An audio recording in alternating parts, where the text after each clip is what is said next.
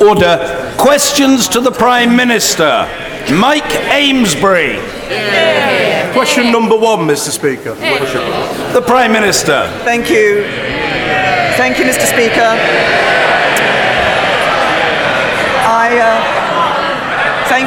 Thank you, Mr. Speaker, and I hope it's not too late to wish all members and staff in the House a very happy New Year. Mr. Speaker, this morning I had meetings with ministerial colleagues and others. In addition to my duties in this House, I shall have further such meetings later today. Mike Amesbury. I too would like to wish members and staff a happy new year.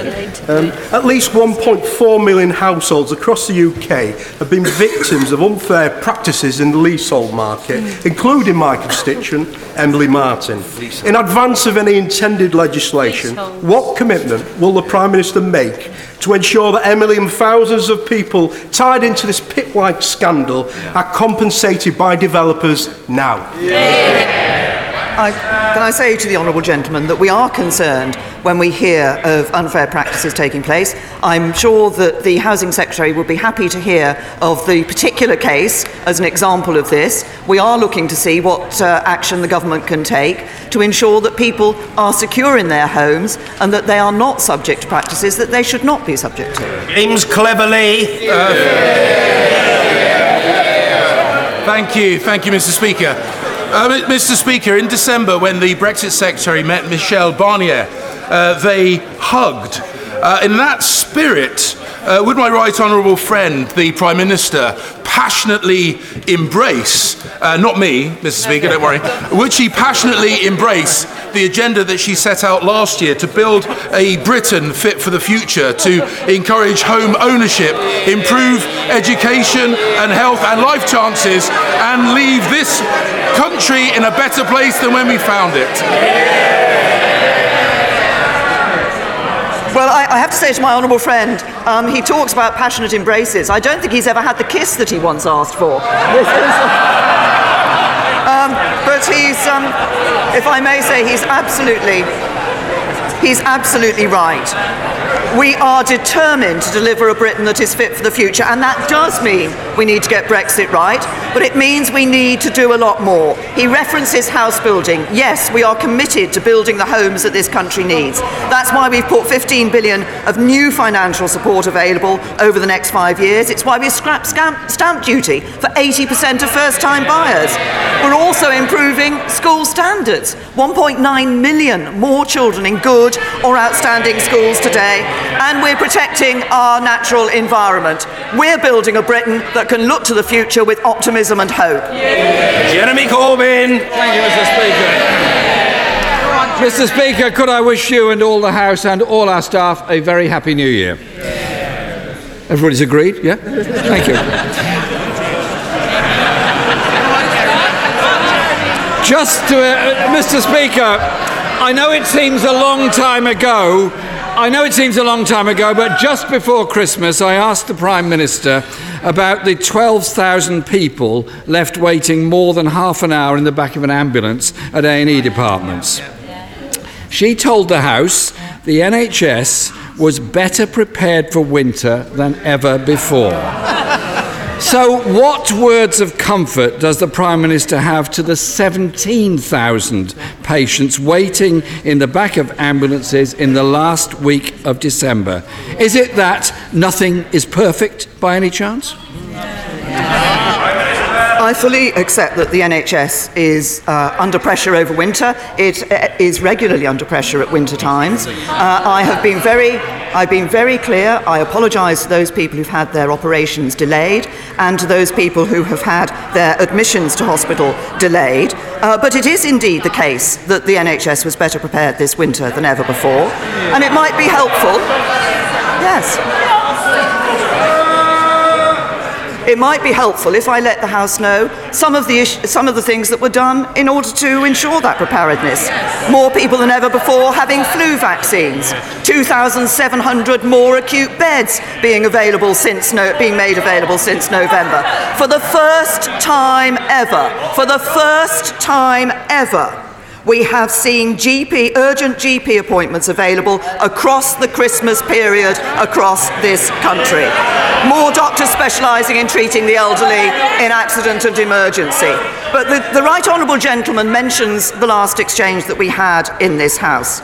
In our last exchange, he said mental health budgets have been cut. That is not right. Simon Stevens from the National Health Service has made clear that mental health spending has gone up both in real terms and as a proportion of the overall spending. So will he now apologise for what he previously said? Mr. Speaker, the Prime Minister knows full well that CAM's budgets have been raided and that many people that need help are not getting that help. And Mr. Speaker, we saw on ITV News the other night that nurses are spending their entire shift treating people in car parks because of backed up ambulances. We know the Prime Minister recognises there's a crisis in our NHS because she wanted to sack the Health Secretary last week but was too weak to do it. And if the NHS is so well resourced and so well prepared, why was a decision taken last week to cancel the operations of 55,000 patients during the month of January? I say to the Right Honourable Gentleman. Well, from the front bench, the Labour Party say apologise. Actually, if he had listened to the answer that I gave to his right honourable friend, the Leader of the Opposition, I made clear that I have already apologised to those whose operations have been delayed, and we will make sure that those operations are reinstated as soon as possible. We are putting record funding into the NHS and record funding into mental health. But he keeps on about the preparations for the National Health Service. I was very pleased last week to be able to go and say in person a thank you to staff at Frimley Health Trust from both Frimley Park and Wexham Park hospitals for the work that they have been doing to deliver for patients across this period of particular pressure across the winter. Our NHS staff, and that's not just doctors and nurses, it's support staff like radiographers, it's administrative staff, it's porters, it's everybody working in our National Health Service, do a fantastic job day in and day out, and they particularly do that when we see these winter pressures. But in terms of being prepared, this is what NHS providers said only last week. Preparations for winter in the NHS have been more extensive and meticulous than ever before. Jeremy Corbyn! Mr. Speaker, we all thank all NHS staff for what they do, but the reality is that the 55,000 operations cancelled means that those 55,000 people join the already 4 million waiting for operations within the NHS. Perhaps the Prime Minister could listen to the experience of Vicky. Her 82-year-old mother spent 13 hours on a trolley in a corridor. That was on top of the 3 hours between her first calling 999 and arriving at hospital. Vicky says, and I quote, "A volunteer first responder from Warwickshire Heart Service, whose day job is in the army, kept Mum safe until paramedics arrived. Her mother then suffered a heart attack just a week before. This is not an isolated case." Does the Prime Minister really believe the NHS is better prepared than ever for the crisis it's now going through? First of all, can I say to the Right Honourable Gentleman that nobody wants to hear people having to experience what Vicky and her mother had experienced. And of course, we need to ensure that we learn from these incidents, and that's exactly what we do in the National Health Service. And I'm very happy to ensure that that particular case is looked at, if he would like to provide me with the details of that particular case. But week in and week out in the run-up to Christmas, and now today, what the Right Honourable Gentleman is doing is giving an impression of a National Health Service that is failing everybody that goes to use the NHS. The reality in our NHS is that we are seeing 2.9 million more people now going to accident and emergency. We're seeing over 2 million more operations taking place each year. Our National Health Service is something that we should be proud of. And that's why it's a first-class National Health Service, a first-class National Health Service that has been identified as the #1 health system in the world. That means it's a better health system than Australia, the Netherlands, New Zealand, Canada, Switzerland, Sweden, France, Germany, and the United States of America. Mr. Speaker, we're all on this side of the House very proud of the principle of the National Health Service, healthcare as a human right. But the reality is that in the past year, 565,000 people have spent time on trolleys when they should be treated. The number of elderly people being rushed into A&E from care homes has risen by 62% since the Tories took power. Care Quality Commission figures suggest that nearly a quarter of homes need improvement. Not only is this robbing older people of their dignity, but it's putting pressure on A&Es and on ambulance services. So why, instead of dealing with the social care crisis, has the Prime Minister rewarded the Health Secretary with a promotion and a new job title? Can I say to the Right Honourable Gentleman that I think there are many voices across this House, including those from his own party, who have been encouraging me to ensure that we see better integration between health and social care. I'm pleased that we have recognised this by making the Department of Health the Department for Health and Social Care, and that has been recognised by Age UK, who have said that this is a welcome and long overdue recognition of the interdependence of health and social care. I saw for myself last week at Frimley Park the good work that is being done by some hospitals up and down the country, working with GPs, working with care homes, working with the voluntary sector to ensure that elderly people can stay at home safely and do not need to come into hospital with all the consequences of them coming into hospital beds. That's the way forward. That's what we want to do, ensuring that we're seeing that integration of health and social care at the grassroots level. But the way the Right Honourable Gentleman talks, you would think that the Labour Party had all the solutions for the National Health Service. If the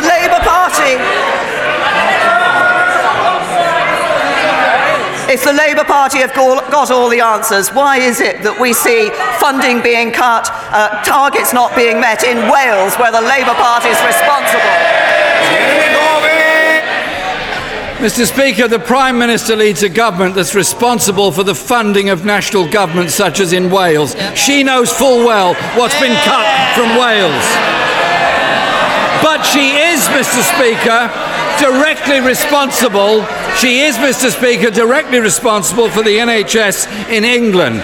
And giving the Health Secretary a new job title won't hide the fact that £6 billion has been cut from social care under the Tories.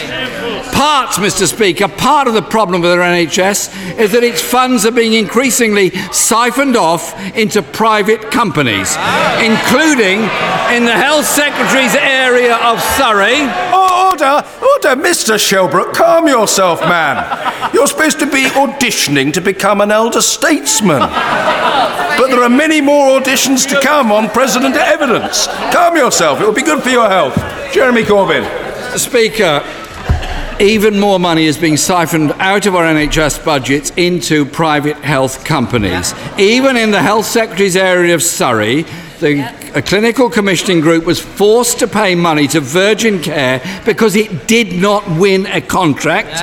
Will the Prime Minister assure patients that in 2018 less NHS money intended for patient care will be feathering the nests of shareholders in private health companies?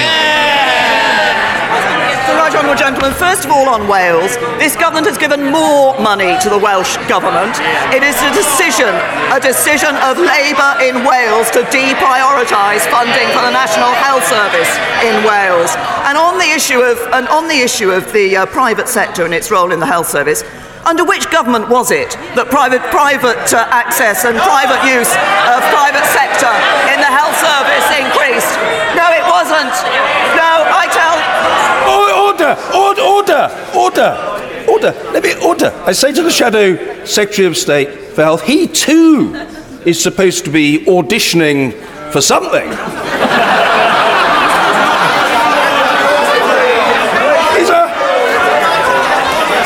He's normally a very amiable fellow, but he's gesticulating in a very eccentric fashion. He must calm himself. It's not necessary. It's not good for his image. Prime Minister. I say to the right honourable gentleman, first of all, we've put more money into Wales, but the Labour government in Wales has decided to deprioritise funding for the National Health Service.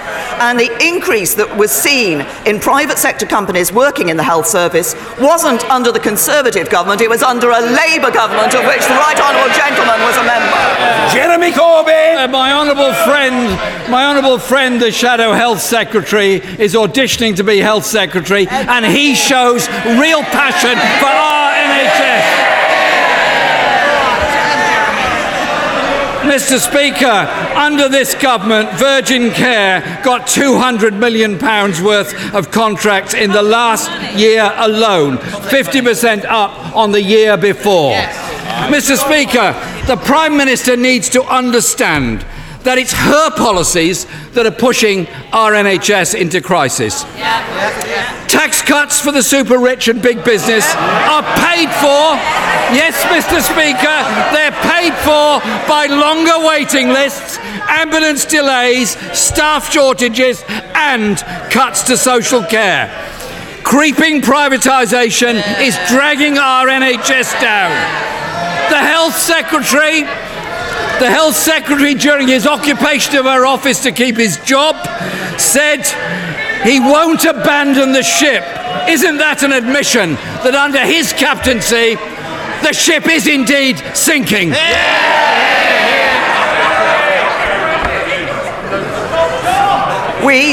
This government is putting more money into the National Health Service. We see more doctors in our NHS, more nurses in our NHS, more operations taking place in our NHS, more people being treated in accident and emergency in our NHS. But we can only do that. We can only do that if we have a strong economy. And what would we see from the Labour Party? We've turned the economy round from the recession that the Labour Party left us with. What do we know?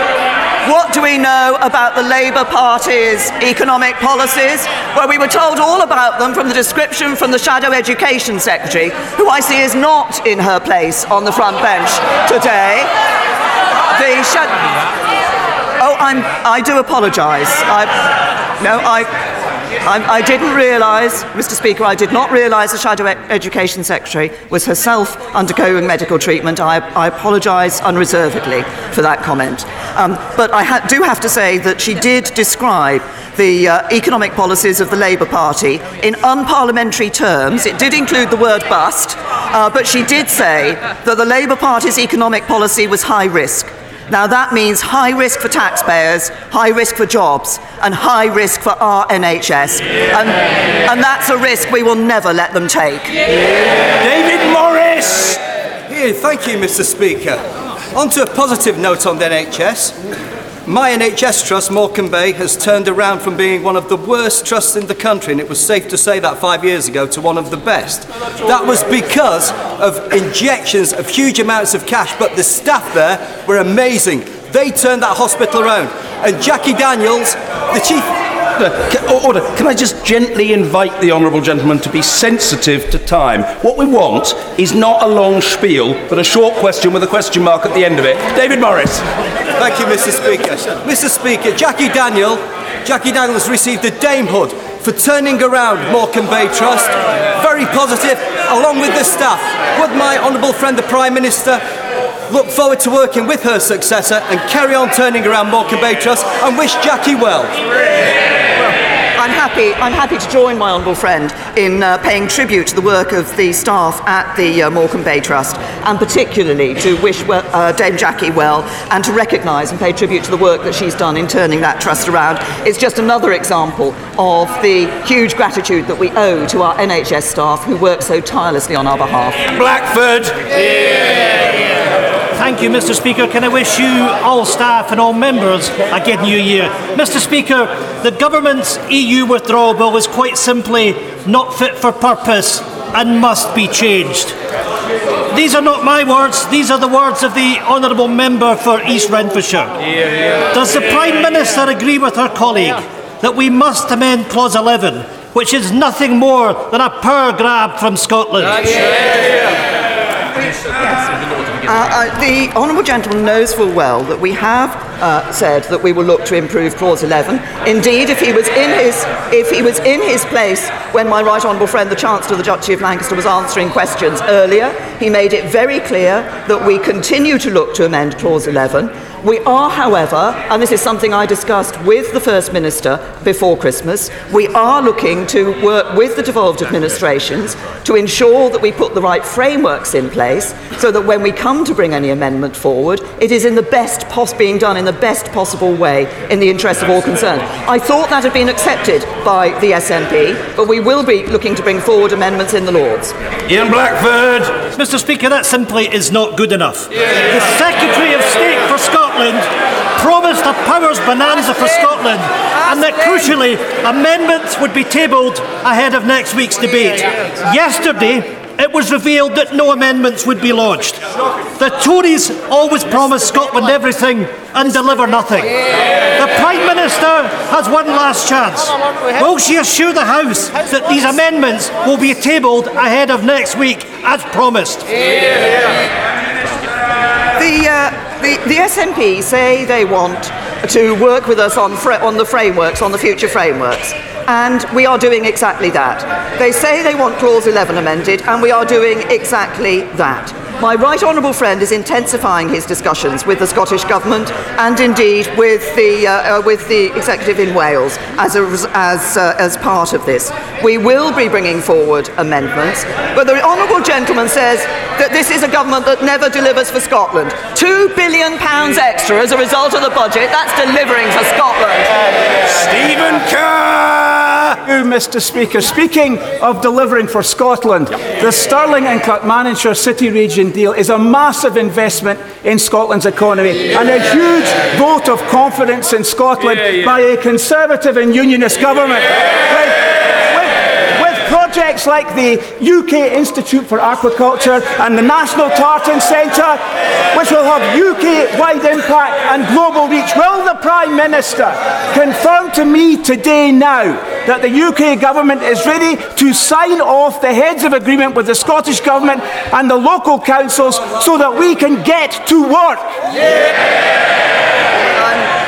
I'm very happy to give that commitment to my honourable friend and to say this is another example of how this is a government that is delivering for Scotland. I know the importance of this particular deal, the Stirling and Clackmannanshire deal. It will be transformative. My honourable friend has championed this cause since he became elected. He's doing a great job for his constituents, and we're all working to get an agreement as soon as possible. Emma Hardy.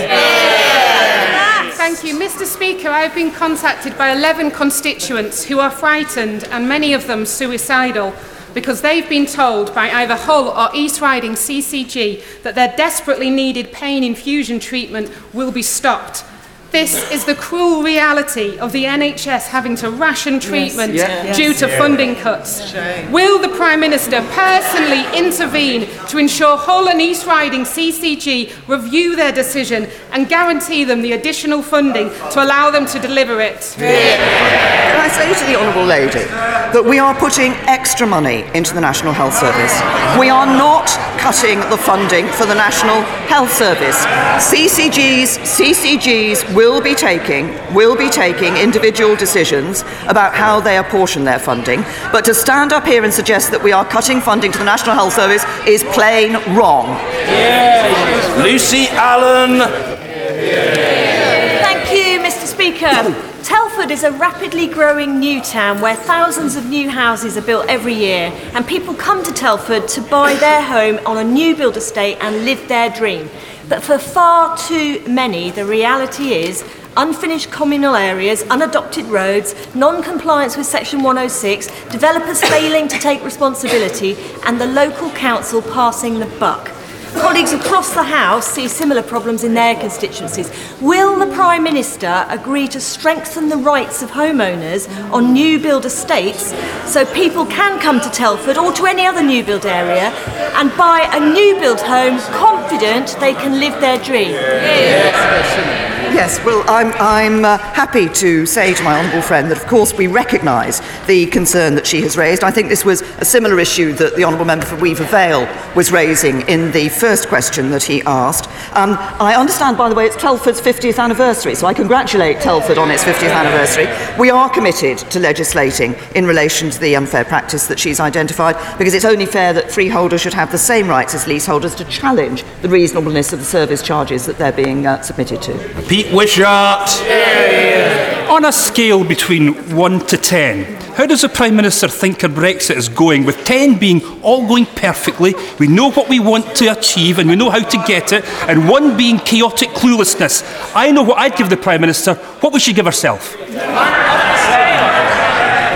I say to the honourable gentleman that I think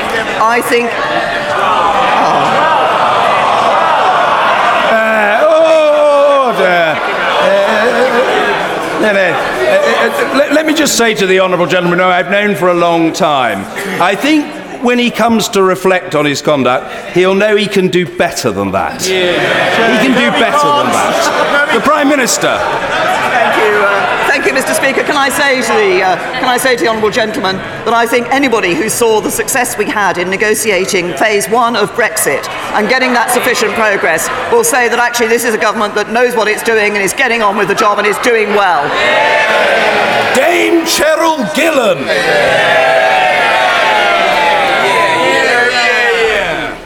Environmentalists across the UK were absolutely delighted with the announcement of cooperation with the Woodland Trust to develop the new Northern Forest. But will the Prime Minister give assurances that plans to create new landscapes will not obscure the need to protect existing areas of outstanding natural beauty? And will she confirm her commitment to protect the Chilterns AONB as we pursue the government's economic and housing development plans? Can I say to my right honourable friend, first of all, I'd like to congratulate her on becoming a dame in the recent years' honours. That is a very, very well deserved.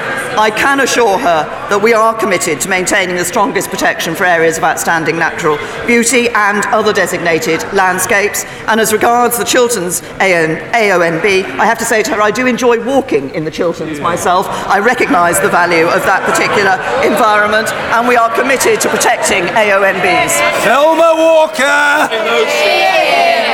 Thank you, Mr. Speaker. I was a teacher and a head teacher for 34 years, so I know that I speak on behalf of thousands of teachers and support staff when I ask Prime Minister, in light of the recent announcement of a fall in teacher training application numbers by a third, will the government listen to professionals and fully and fairly fund our schools and colleges, end the toxic culture of targets and tests, deliver a broad and balanced curriculum, and most of all, return the joy of teaching and learning back to our classrooms? Can I say to the honourable lady that we are putting record sums of money into our schools. We are ensuring, but more than that, we're ensuring that we're seeing increasing standards in our schools. That's why today there are 1.9 million more children in good or outstanding schools than in 2010, and I hope she would welcome that. Evan Foster. Thank you, Mr. Speaker. The Prime Minister will be aware there is great potential in the South West to increase prosperity and productivity. Will she therefore confirm how her government will be backing the South West, in particular the need to invest in our vital road, rail and digital infrastructure? My honourable friend is absolutely right, and he's a great champion for the needs of the South West. And we do want to increase prosperity and productivity in the South West, and indeed right across the country, but we are taking some particular steps. We've obviously, across the country, we're committing significant sums of money in relation to infrastructure investment and road investment strategy, and we're committed to creating an expressway to the southwest. This, I think, will be part of an important development, investing more than 400 million into the rail network in the area, And I'm pleased to say over 600,000 homes and businesses in the South West now have access to superfast broadband as a result of our superfast broadband programme. There's more we can do for the South West, and I look forward to working with my honourable friend in doing that. Luciana Berger. Mr. Speaker, the Health Secretary said that the government wanted to be the best in the world for cancer diagnosis, treatment and care. Today, according to a memo from the head of chemotherapy at Oxford Churchill Hospital, terminally ill cancer patients will have their chemotherapy cut because of a massive shortfall in specialist nurses. Will the Prime Minister apologise to cancer patients and their families for this appalling situation? I say to the Honourable Lady that the Trust has made clear there are absolutely no plans to delay the start of chemotherapy treatment or reduce the number of cycles of treatment given to cancer patients. But what Simon Stevens has said is happening in the NHS in relation to this is, over the past 3 years, highest cancer survival rates ever. Latest survival figures show an estimated more than 7,000 more people surviving cancer after successful NHS cancer treatment compared to 3 years prior. And we do see 3,200 more diagnostic and therapeutic radiographers than in May 2010. So we will continue to look at this, but we're continuing to put the funding in that is enabling us to improve our treatment for cancer patients. Dr. Andrew Murison. Mr. Speaker, with record funding, our NHS is doing more than ever. But when the UK is in the bottom third of countries for heart attack deaths, when we have significantly worse survival for stroke than France and Germany, and when our closest match for cancer survival is Chile and Poland, is it not time to act on calls from across this House and backed this week by the Centre for Policy Studies to establish a Royal Commission on health and social care in this, the 70th anniversary year of our most cherished national institution? Well, my honourable friend is right that we need to continue to look at the National Health Service and ensure that we are continuing to improve the performance in a variety of areas. The Independent Commonwealth Fund has been clear that the National Health Service is the best healthcare system in the world, that it is better than systems such as those in Germany and France and the list of other countries that I quoted earlier. But of course, we need to look at what more we can do. That's why we're putting more funding in. That's why we're looking at the better integration of health and social care on the ground. It's about making sure we're making a change now and doing that integration now, because that's when it's going to make a difference to people. Graham Morris. Thank you, Mr. Speaker. That the Prime Minister said that she'd reshuffled her ministers so they look more like the country they seek to represent. I'm not quite sure about that, but in that spirit, will she acknowledge the massive problems we have with the private rented sector, with absentee private landlords?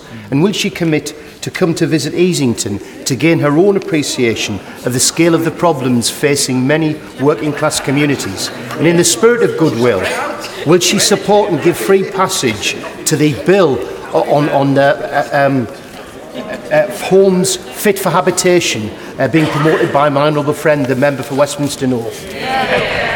Well, can I say to the honourable gentleman, I have many fond memories of the time I spent in the North East when I was a candidate up in the North East, working with those. But we do need to ensure that we have a good private rented sector in this country. I have to say to him, though, that the one set of policies which would damage the private rented sector are the policies put forward by his Leader of the Opposition. Bill Grant. Thank you, Mr. Speaker. I was delighted to hear the Environment Secretary last week confirm this government's commitment to supporting farmers after we leave the European Union. Can my right honourable friend assure me that when designing a future system, the unique needs of Scottish farmers and indeed crofters will be taken into account in any such new system? Thank you. Well, my honourable friend is right that, of course, as we leave the European Union, we'll be able to put in place our own policy of support for farmers. We want that to be a policy that recognises the particular needs of farmers across all parts of the United Kingdom, and, of course, that will include the particular needs of farmers in Scotland. Gerald Jones. Thank you, Mr. Speaker. My constituency office and local Citizens Advice Bureau are receiving ever-increasing complaints about PIP claims. Assessments are being refused, and currently 65% of claims are overturned on appeal at tribunal.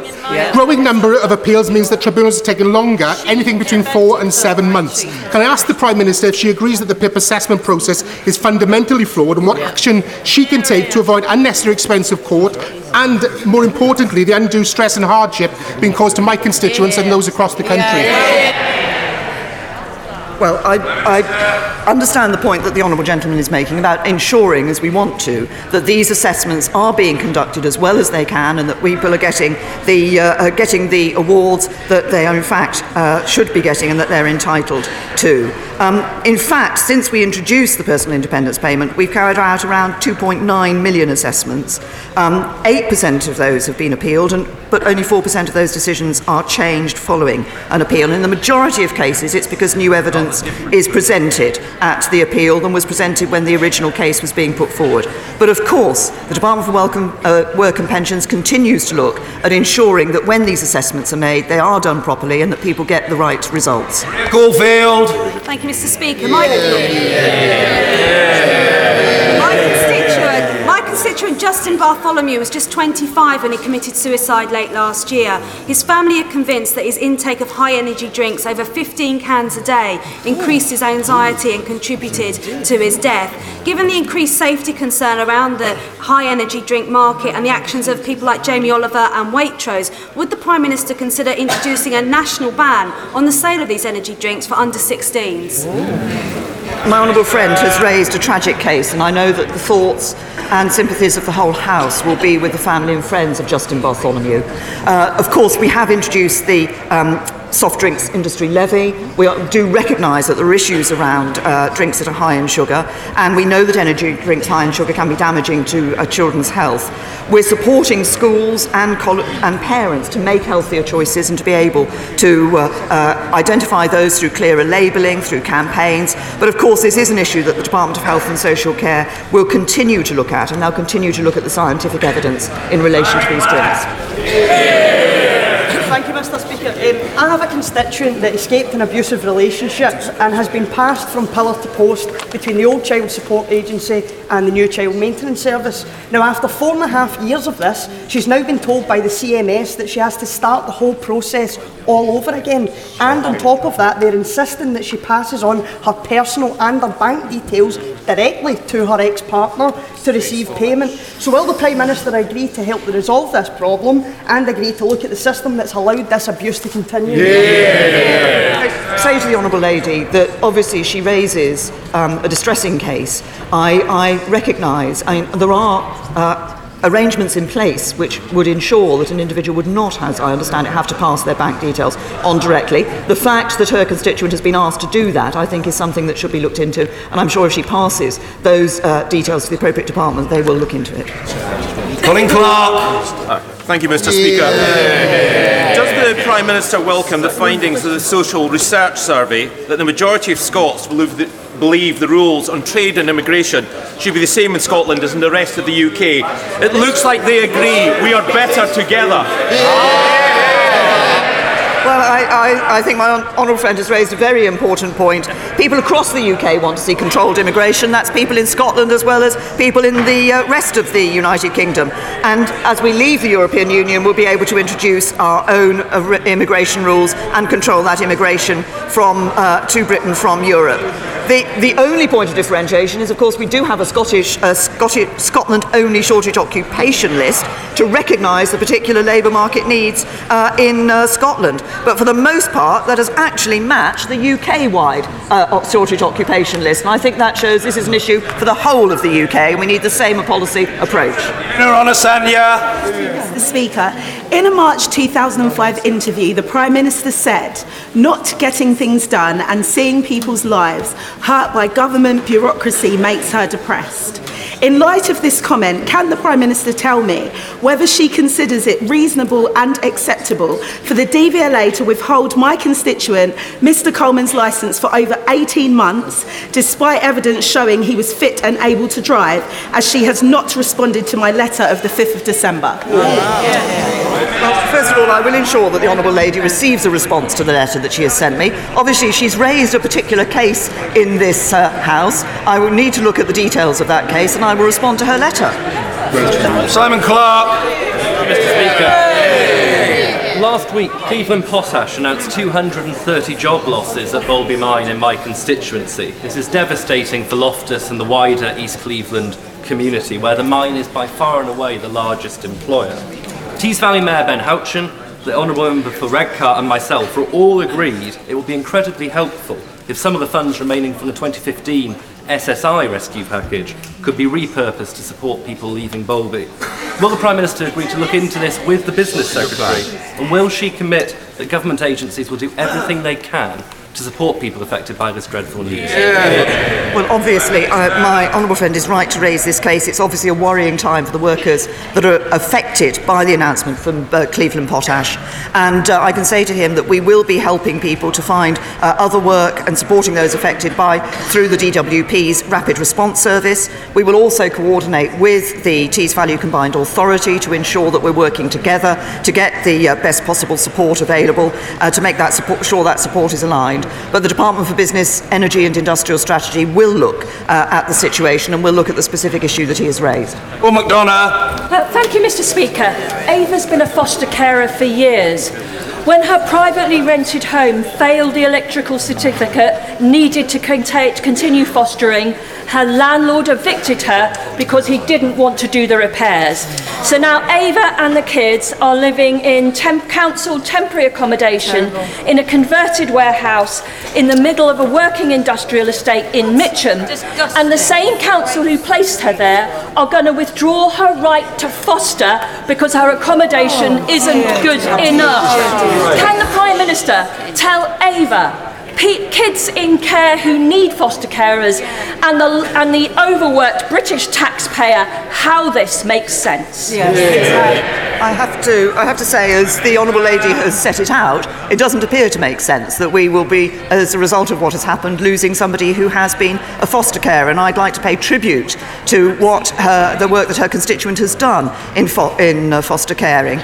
We owe a tremendous debt of gratitude to those who care for people as foster parents. And I'm sure that as she's raised this in the House, I'm sure the local council will want to look at this again. Finally, Richard Grosvenor Plunkett Ernley Earl Drax. Thank you very much, Mr. Speaker. While most of us were celebrating over New Year's Eve, Mr. Speaker, the crews of the pool-based tug Kingston and the Swanage and Weymouth lifeboats were battling mountainous seas and 70-mile-an-hour winds off the coast of Dorset to prevent a cargo ship from being blown onto the rocks. Thanks to the skill of the tug's crew, and the tow was fixed and a disaster prevented. Will my right honourable friend join me in praising the professionalism, courage, determination of all those involved, not least the volunteers of the RNLI? I'm very happy to do that, to praise all those who are involved in averting a disaster, both the tug crew and those involved in the RNLI. Indeed, I'd like to go further. Those volunteers in the RNLI do a fantastic job around our coastlines day in and day out, and we owe them a huge debt of gratitude. Thank you. Order.